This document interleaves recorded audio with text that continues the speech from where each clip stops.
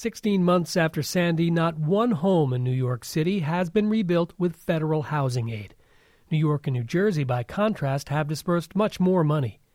WNYC's Matthew Sherman reports the reasons involve onerous federal requirements, priorities set by the Bloomberg administration, and a private company that goofed up. Just watch your step because there's no railing. The basement apartment in Scott and Cindy Plissner's house on Staten Island flooded during Sandy. It was a totally finished basement, bedroom, kitchen, bathroom. In August, they applied to Build It Back, the city's home repair program for Sandy victims. Then they waited and waited. Every organization was away. Finally, last month, an inspector came by. They were going to give us back what we had. They were going to give us back the kitchen. They were even going to replace our refrigerator. The couple was happy. Then they got another visit, this time by a much larger team, and were told a different story. No floor, no windows. The windows were busted out. We pushed them back in. They said that they can open, so they're fine. Instead, the Plissners say Build It Back offered to make improvements upstairs that had nothing to do with Sandy damage. We don't understand why you were taking money allocated for Sandy-affected areas and going up into places that's our responsibility as a homeowner. Now the Plissners fear they'll never get back their basement, which is where their grown nephew lived. Each story about Build It Back is a little different, but they all tend to point to a program that's in disarray. If Tolstoy were alive today, he might say, every unhappy Build It Back family is unhappy in its own way. Tammy Carachetti of Garrettson Beach, Brooklyn, was told she had to resubmit some paperwork. I went back a couple of days later to find out that my original documents that they said were missing was sitting on the desk, never scanned into the computer.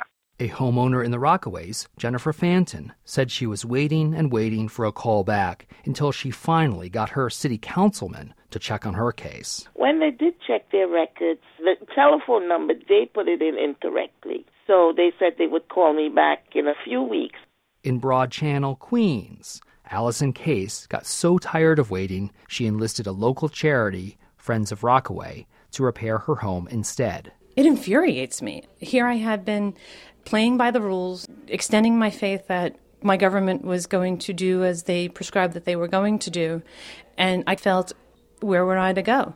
When the federal government first awarded New York City $1.8 billion in Sandy aid, Mayor Bloomberg said repairs would begin as soon as 3 to 4 months. And I think the speed at which the federal government has acted in this case really is something that we should say thank you for. They've really taken out... That was February 6th, 2013.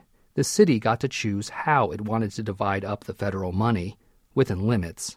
And Bloomberg, at that point, was ahead of New York State and New Jersey. He had already figured out most of his priorities. To invest $720 million in repairing and rebuilding housing. That's the first... $720 million sounds like a lot. But take away administrative costs, public housing repairs, and big apartment buildings, and the city really only had $300 million for private homes. $300 million for about 20,000 homeowners like Scott and Cindy Plissner. That's just $15,000 per. Not even the cost of a new kitchen.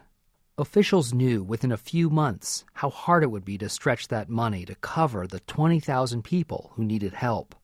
Brad Gare was director of Build It Back. We don't know yet if we'll have enough money to serve all of those, but we're going... So Gare set up an elaborate system to make sure the poorest and hardest hit got to the front of the line, and began assigning each applicant priority 1, 2, or 3. We're going to start, as we've said all along, with those families who have the greatest financial need based on household income and had the highest level of damage. He assumed another tranche of federal money was on its way, but didn't know how much or when it would come. He had to figure out who needed help right away and how much help they needed.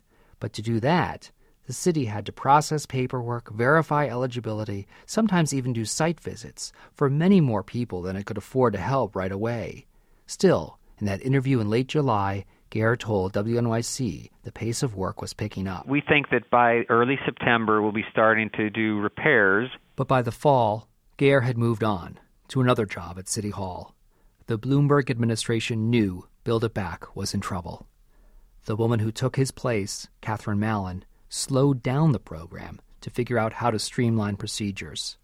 For a few weeks, they even stopped inspecting damaged homes, bollocksing the repair pipeline. The city also discovered that customer service representatives were failing to upload documents correctly. Some homeowners were told they needed to refile the forms. The URS Corporation, the outside company that ran customer service operations, did not respond to requests for comment. A Build It Back official, who did not want his name used because he isn't a spokesman, says only a few people were affected, and that the problem has been fixed.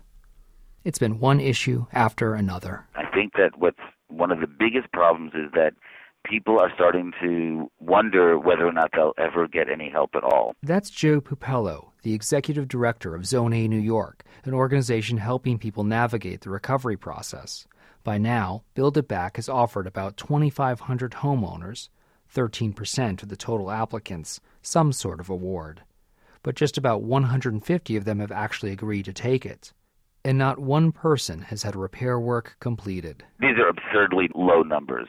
By contrast, New York Governor Andrew Cuomo has given out more than $360 million to 5,000 homeowners. New Jersey Governor Chris Christie has disbursed about $200 million. Both governors allocated more money for housing than Mayor Bloomberg did, though their needs were actually less. Bloomberg instead earmarked money for economic development and long-term resiliency projects. In addition, New York State and New Jersey got their money out quickly, in part by reimbursing people for repairs they had already paid for out of their own pockets.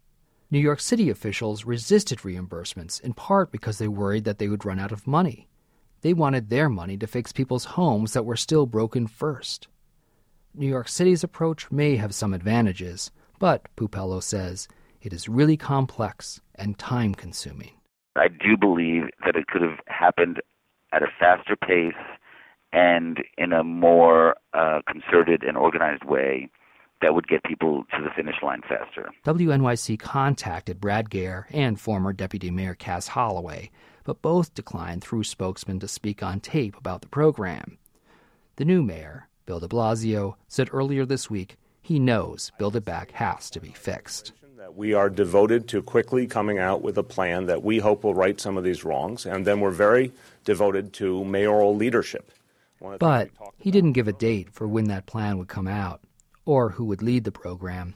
Catherine Mallon's last day is today, according to the City Hall press office. Her deputy, Benjamin Jones, will take over on an interim basis. We're doing the full review. We're setting our own framework of how we want to proceed, our own personnel, and then we're going to announce that.